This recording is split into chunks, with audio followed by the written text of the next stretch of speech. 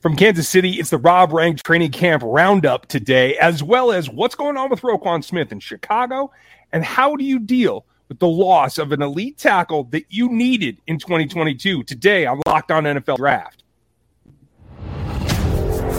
You are Locked On NFL Draft, your daily podcast covering the NFL Draft. Part of the Locked On Podcast Network, your team every day.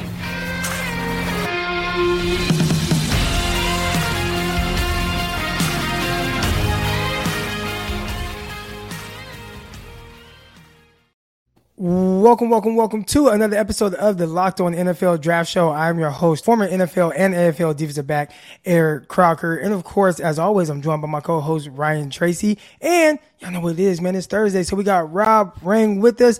We want to thank you for making us your first listen of the day. And dive into what Rob Rang is seeing at the Kansas City practice, specifically with some of these young guys. So I'm seeing the clips coming out. You got your guy McDuffie from Washington. He's making plays, picking off passes intended for receiver Mecole Hardman. So has he been as good as some of the clips make him look?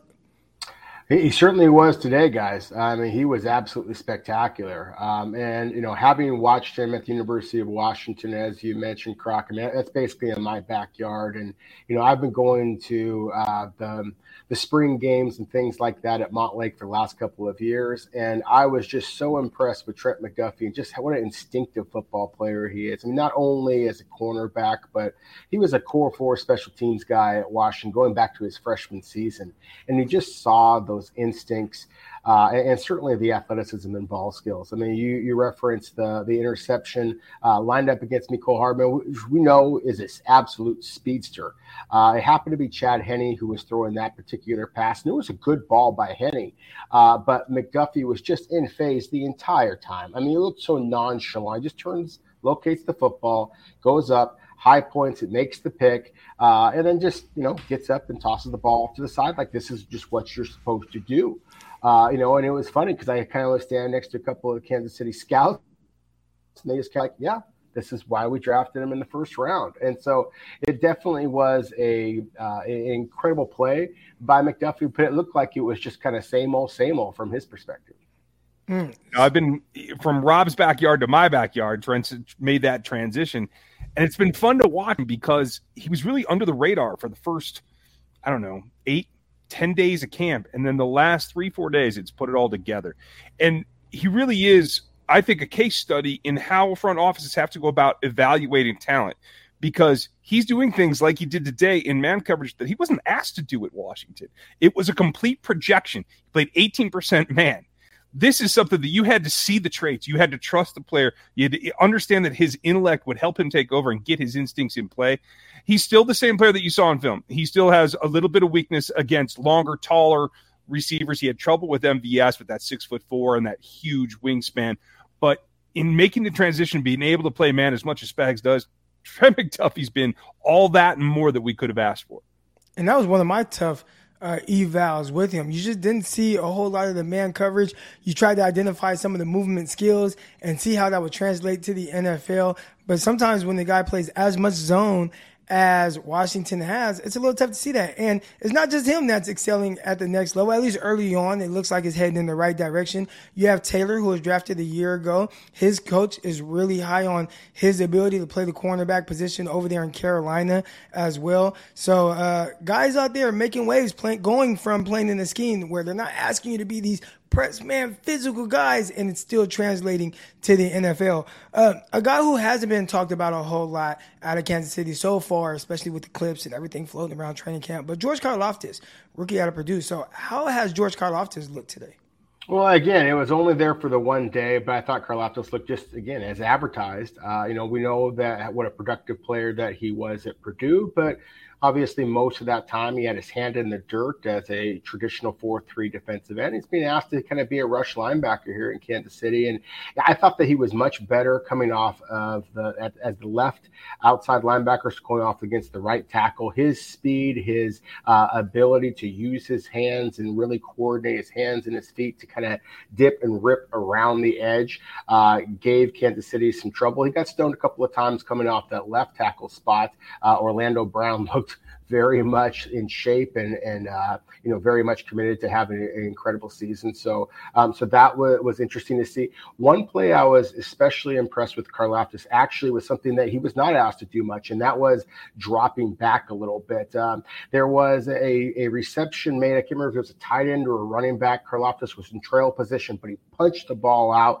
I don't know if it would have been considered a pass breakup or a forced fumble. Karlaftis got up and kind of did an emphatic, incomplete kind of thing, and his teammates all rallied around him. The coaches and the scouts were really happy and kind of looking at each other. Again, kind of similar as they did with McDuffie, pat ourselves on the back. That's exactly why we drafted him that high. But it was an impressive play, doing something that Karlaftis wasn't asked to do very much. So again, kind of going back to what we talked about previously with, these players being asked to do something, based on the traits that Brett Veach and his staff saw on tape, rather than something that was just obvious for everybody. And, I would be remiss if I didn't mention Sky Moore. I thought of all of the rookies, he was the most dynamic. He made several unbelievable catches today. And I certainly was not necessarily expecting to see that. We all know in Andy Reid's offense, the rookie wide receivers traditionally have a hard time kind of making that adjustment. And it remains to be seen how the Chiefs are going to use Sky Moore. But I really was impressed by all three of Kansas City's top selections this year. That's good to hear, and I'm pretty sure Ryan Tracy is happy to hear that as well, as someone who covers the Kansas City Chiefs and is kind of close to that organization. Good stuff from all their rookies there. When we get back, we're going to talk about another guy who's not a rookie, but he might change the way that we view some of these positions that are being picked. Roquan Smith, he's having contract disputes, can't get something done. He's requesting a trade. Why is he doing that? We're going to dive into that. But first, we want to talk to you about our good friends over at Built Bar. And if you haven't tried a Built Bar Puff yet, you are depriving yourself of one of life's greatest joys. And guess what? There's new flavors all the time. And they have one right now that's very delicious. And it's cookie dough covered in chocolate. That's right. Built has done it again. They don't miss. All right, let me introduce you to your new favorite. And my favorite so far, it's been these right here. All right. So, I love these birthday cake flavors. I keep a stack of those right here. But I don't know, I might have to switch over to the cookie dough chunk puff. And they have the same light, chewy texture, real cookie dough chunks in it. And of course, they're covered in 100% real chocolate. All the joys of eating a cookie dough without the hassle of making it. Plus, it's healthy for you. Cookie dough chunk puffs are only 160 calories and have a whopping 15 grams of protein in them.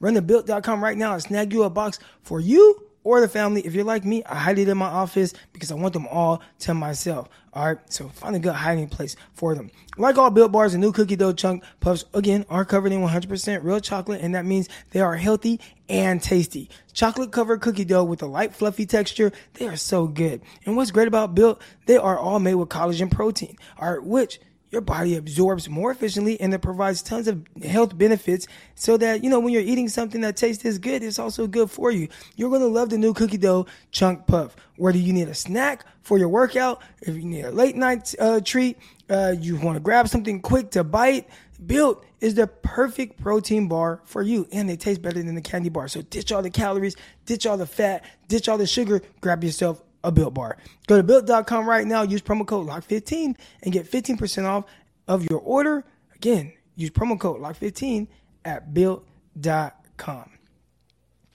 All right, y'all. So let's talk about this Roquan Smith situation. If you are living under a rock and you haven't heard the news yet, Roquan Smith, standout linebacker, all-pro linebacker for the Chicago Bears, who they drafted him top 10 to be a terrific linebacker, and he has been that. But they don't want to pay him like he's won. And I think that right there is one of the issues why drafting a player at a quote-unquote non-premium position, it can get a little dicey. It can get a little sticky, especially depending on the situation you are in. What is Chicago trying to do here? Are they trying to build around their young player? Or are they trying to break everything up and really start over from the ground up? Rob, what are your thoughts on really just how this situation has played out and how Chicago Bears are handling it? Oh, yeah, that's it, Croc. I mean, it almost feels like the Chicago Bears are trying to kind of wipe the slate clean and start all over again because, Roquan Smith, as you said, has basically done everything that the Bears had possibly could have hoped that the Butkus Award winner, number 9 overall selection a couple of years ago would do. I mean, he's been an all-pro linebacker. He is incredibly productive, very durable player. He's an absolute superstar, but therein lies the rub. And so for a long time, I've had these conversations with general managers and scouts and draft analysts like yourself, gentlemen, and just the whole strategy behind premium positions as opposed to those so-called non-premium positions, like an inside linebacker, like a running back, like a guard. Yeah, he might wind up becoming a Pro Bowler. And even if he does so, however, are you going to want to completely change your salary cap structure when he is off of that rookie contract, and really build your team around him? It could put teams in an awful bind, and especially if you're a team like the Chicago Bears that have had some turnover at the general manager and head coach positions. You are taking somebody else's player that they had a certain salary cap structure in mind, and then they since have been replaced. And so, again, therein lies the conversation. And I've talked to a lot of guys over the years that basically said, look, if I'm a general manager, I'm just going to try and draft the best player available. I don't care what position he is. You aren't going to get yourself fired if you draft Pro Bowlers. And for a long time, I subscribed to that theory. But I think that Roquan Smith, and again, guards and running backs as well, to me, those are 3 positions that we see fairly consistently drafted in the top 10. That just don't make a lot of sense financially for you to do so, even if they are good. And so that, again, that is the struggle that Roquan Smith, I think, is going to be facing here in Chicago. The turnover at the front office, I think, is part of this. You hit it on the head because Ryan Poles, Trey Koziol, and Ian Cunningham have inherited a team that isn't necessarily built the way that they want to. And especially with a player coming into a second contract year, look at what they've done in this first draft that they were in control of. They went and added to their secondary in drafting Brisker, drafting Kyler Gordon. Eddie Jackson's in there now, and they have a guy that I think is criminally underrated at left corner is Jalen Johnson. So they're investing in the secondary. They're investing to try to stop the passing league, and they understand that investing that kind of resource in the linebacker level, even though maybe in that division of one of the few in the league that you might get away with putting your money at the linebacker spot, is not something that organization or those people in their experience are going to do. So it's a tough spot for Roquan Smith. He's earned the second contract. I just don't think he can earn it from the Bears. And that's tough. You see teams around the league paying their linebackers. Yeah, Darius Leonard, he got paid a bunch of money from the Indianapolis Colts. Fred Warner paid a bunch of money from the San Francisco 49ers. And then you go to Roquan Smith, and he's looking like, man, why? I wanted to be a Bear. I'm proud to be a part of this organization. I walk these halls, and I just feel like kind of the pressure of the greats.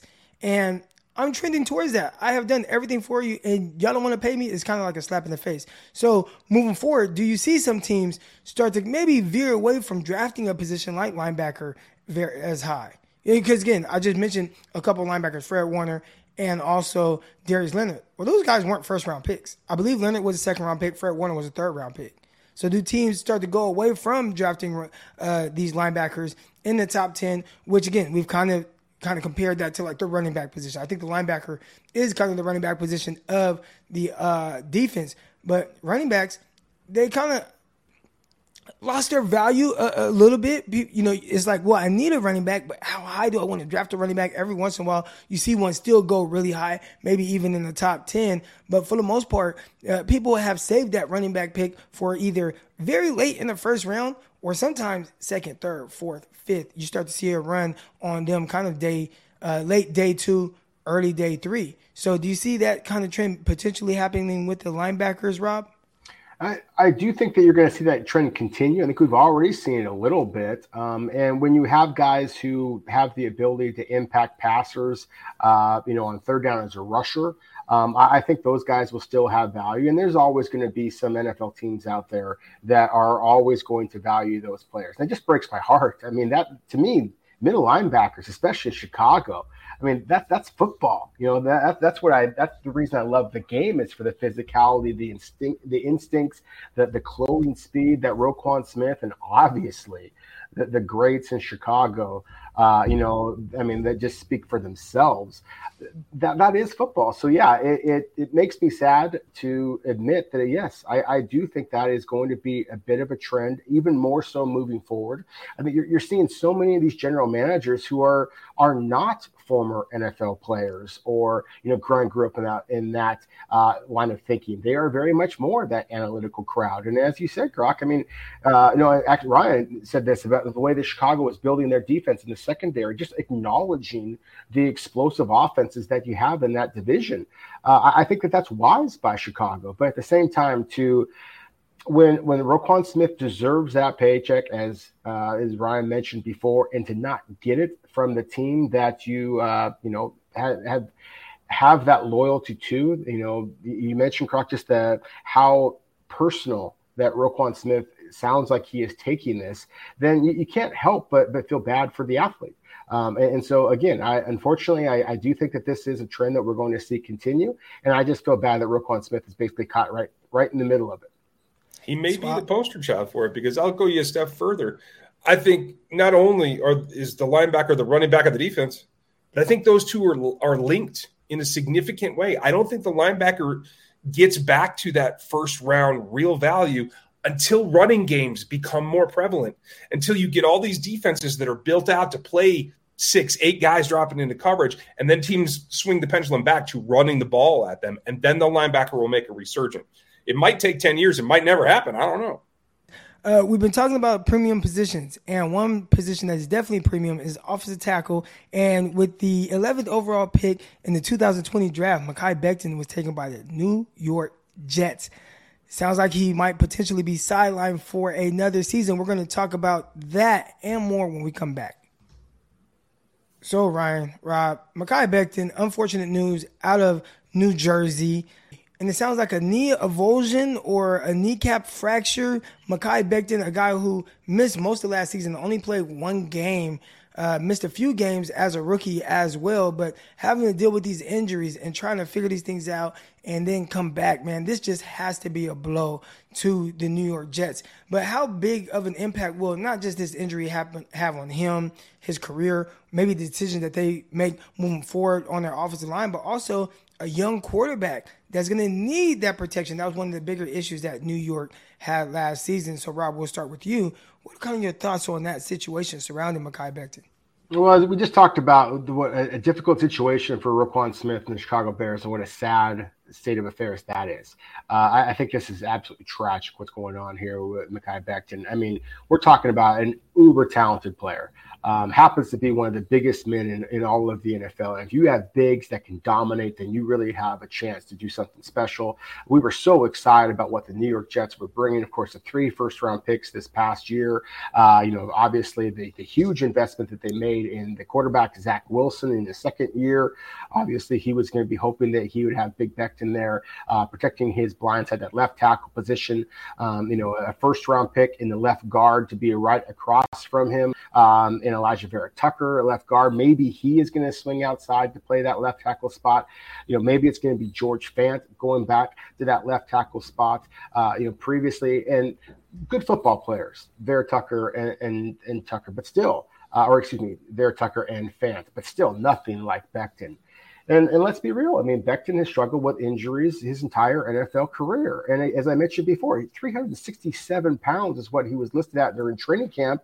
And this is a big man who has struggled with weight in the past. So now he's coming off of another injury. It's hard for big guys to stay healthy. So, I think it's easy to imagine a horrible scenario, unfortunately, for Becton and the Jets here. So it kind of goes back to that conversation that we had just a couple of moments ago about the premium positions compared to non-premium positions. As we just talked about, the Jets used 3 first-round selections this year. One of them was Garrett Wilson, Sauce Gardner, number 4 overall. The receiver, Garrett Wilson, number 10 overall. There were 3 offensive tackles that went in the top 10 this year. How much different would the New York Jets be right now if they had used one of those selections on an offensive tackle, knowing that Becton was a little bit of a durability risk? It's easy to look back at, 2020 vision and all that kind of stuff. But At the same time, it is obviously a little bit of a chink in the armor for a Jets squad that looked like they were very much going to be on the upswing. And now, unfortunately, this week, it looks like there's a lot more concern in New York. During the draft, I wanted to give the Jets credit because they addressed pillars. The 4 pillars of quarterback, tackle, edge rusher, and corner that you have to have, the premier positions. They did it. The only problem is you didn't quite, I think, associate the risk with your current roster enough. And this injury is not just the injury to one position, but like you said, now you're talking about shuffling the entire offensive line for the most part. You have Max Mitchell that you brought in late in the draft that maybe you have to use eventually. And now this line that you would finally hope to give Wilson a group to develop behind is now torn to shambles, and you have to patch it all back together and try to make it work. This sets the entire organization back because of the lack of development that you can get from the quarterback. And unfortunately, some of these things are crazy, but also you have to hedge your bets against some of the things that you know to be true. And an injury-prone tackle is one that you have to take care of. Especially a guy who has now had, some injuries that he's dealt with early in his career. You talked about the weight, Rob. And one of my, I don't want to say bigger issues, and I don't know if this has any correlation to the injury that he just suffered, but, not really being there for OTAs and being a part of that and really preparing to get your body in the best shape possible with your organization, with your program, and maybe being lighter than, checking in at 367 pounds or whatever it was, and maybe being, a good 340. Right? Just that 30 pounds difference. How much better would that be on his knee and maybe prevent him from having an injury like this? So for those of you who aren't quite sure, the way that the process goes with OTAs, there's different phases.